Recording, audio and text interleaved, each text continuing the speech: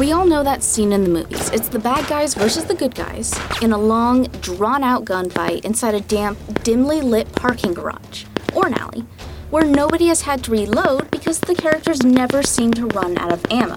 Bullets are flying, our main hero guy, let's call him Dave, is down. Just when things start looking really grim, Dave suddenly appears behind the bad guys and takes them all down.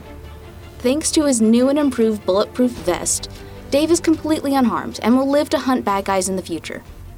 As entertaining as these scenes are, we all know they're often more than a little unrealistic in certain aspects, especially compared to actual combat. However, changes in armor technology are making these scenes look more realistic from a body armor standpoint. In this episode, we'll be talking about some of the ins and outs of some awesome new body armor being developed by the Naval Research Laboratory. I'm your host, MC2 Sonia Wickard, and welcome back to Ears Adrift.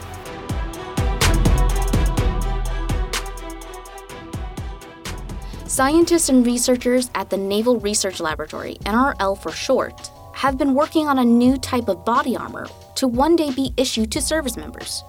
For many years, there were efforts to make armor better. Joining us is Mike Rowland, a senior scientist for Soft Matter, NRL's chemistry division. And so an example is for armor-piercing bullets, they're very difficult to defeat. Ordinary steel won't do it unless it's extremely thick. And if it's too thick, it's too heavy. So you have to use ceramic. Well, the problem with ceramic is it initially defeats the incoming armor-piercing round, but then it shatters, so it's gone. By shaping ceramic into spheres and embedding them into rubber, NRL scientists have found a way to get multi-hit protection from armor-piercing bullets. You wouldn't think that something made of nearly the same material as the coffee cup and bouncy ball that your Nana gave you for your 10th birthday would be effective in stopping a regular bullet, let alone an armor-piercing one. And so there's literally hundreds of different types of rubber, and we've identified approximately 6 that greatly enhance the performance of armor. So it's counterintuitive to think that a soft rubbery material would slow down or affect the transmission of a bullet through steel, but in fact there's a handful of rubbers that do, and they make the steel more effective. So we can either use less steel and have lighter armor, or simply have more effective armor. Simply put, covering steel with a few millimeters of a certain type of rubber greatly enhances the stopping power of that material, for the simplest, most common bullets at least. So what happens when you aren't dealing with regular bullets? Which is already a bad situation to be in, body armor or not. If you go to other types of ammunition you want to defeat, armor-piercing round, for example, incendiary rounds. There's lots of different types of ammo, higher levels of threat. We have to do more than just use a couple millimeters of rubber.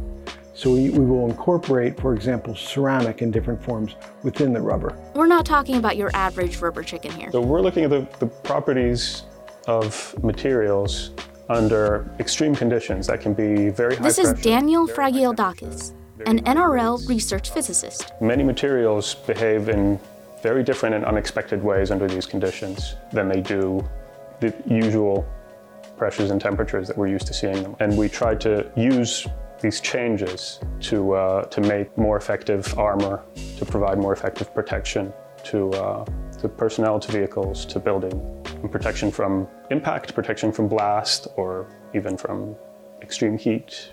On their own, rubber and ceramic provide significant enhancements to armor. By using them in combination, NRL scientists were able to achieve even higher levels of performance. More bang for your buck, if you will. In some cases, you're trying to stop the bullet from penetrating because you're trying to protect what's behind the armor. Other cases, the structure's holding maybe a pressurized gas, chlorine, ammonia, hydrogen, and you don't want that to leak out when the bullet goes through. So in that case, you're not trying to stop the bullet, you're just trying to seal it. Some cases, you want the armor to be transparent. Obvious example being a windshield. Yep, you heard that right. Transparent armor. One particular polymer NRL is working with doesn't rely on chemical curing, meaning it stays transparent. Adding chemical curatives to a polymer allows the polymer to harden into a shape, like a tire. So we can get to the same kind of properties, but in a transparent rubber. Helmets are a different situation because there you're concerned more about blast resistance, traumatic brain injury from the effects of the pressure wave on the brain. Ballistics is important, ballistic protection, but the main one for helmets is protection from bomb blasts. And so there we have to do other things. So we incorporate other things into the rubber. So the rubber still does what it does, but now there are other elements, structures in the rubber that are dissipating energy, deflecting the wave, so we get a higher level of performance. We're not even at the coolest part, guys. Not only is this armor transparent, it's also self-healing. There's one particular material that's in our small group of materials that work well that doesn't rely on chemical cross-linking, chemical curing. We don't have to add curatives to it. So it starts out transparent like all polymers do, but it becomes a solid, becomes permanent shape by virtue of some crystallinity forming, some crystallites forming. And these crystallites are so small, they don't scatter light, so the material is still transparent. So we're taking advantage of what's an inherent property of polymers. They're transparent, but we're not losing that by the curing process. And that's unique to this one material. So as a result, we have a transparent coating. So if you put that on glass, now you've got transparent armor. But a second advantage that didn't drive us initially, but it was pretty obvious early on, that because a chemical crosslink is permanent. You can't undo it. The chemistry takes place and you're stuck with that shape. You can't take your tire and mold it into a different shape. That doesn't work. But if it's a crystallites in the material that give it its shape, you can melt those crystallites and reshape it. Reheating the crystals in the coating to above their melting point allows them to reform. Although this feature is still in the early stages of testing, how incredible is it that somebody in the field could potentially repair their armor just by applying a little heat? Better break out those ironing boards, people.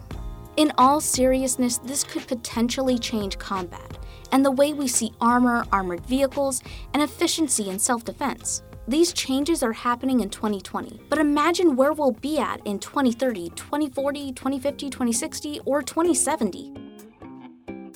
Well, folks, that's it for this episode of Ears Adrift.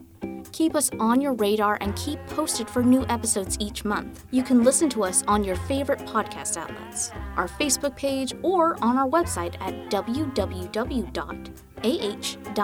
Thanks again for tuning in. I'm MC2 Sonia Wickard.